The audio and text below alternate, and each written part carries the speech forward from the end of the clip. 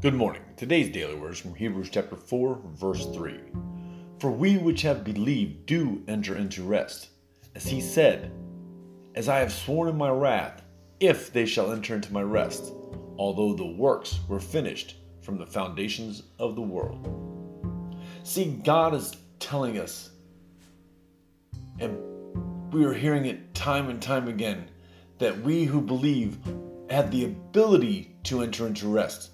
But yet so many times we choose not to. We stay in unrest and we stay in places that keep us irritated and stressed out.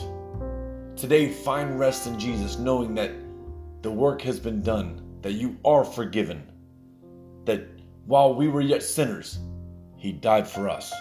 Take rest in knowing these things. Remember that Jesus loves you, and so do I. Share the word of God with someone today. God bless you.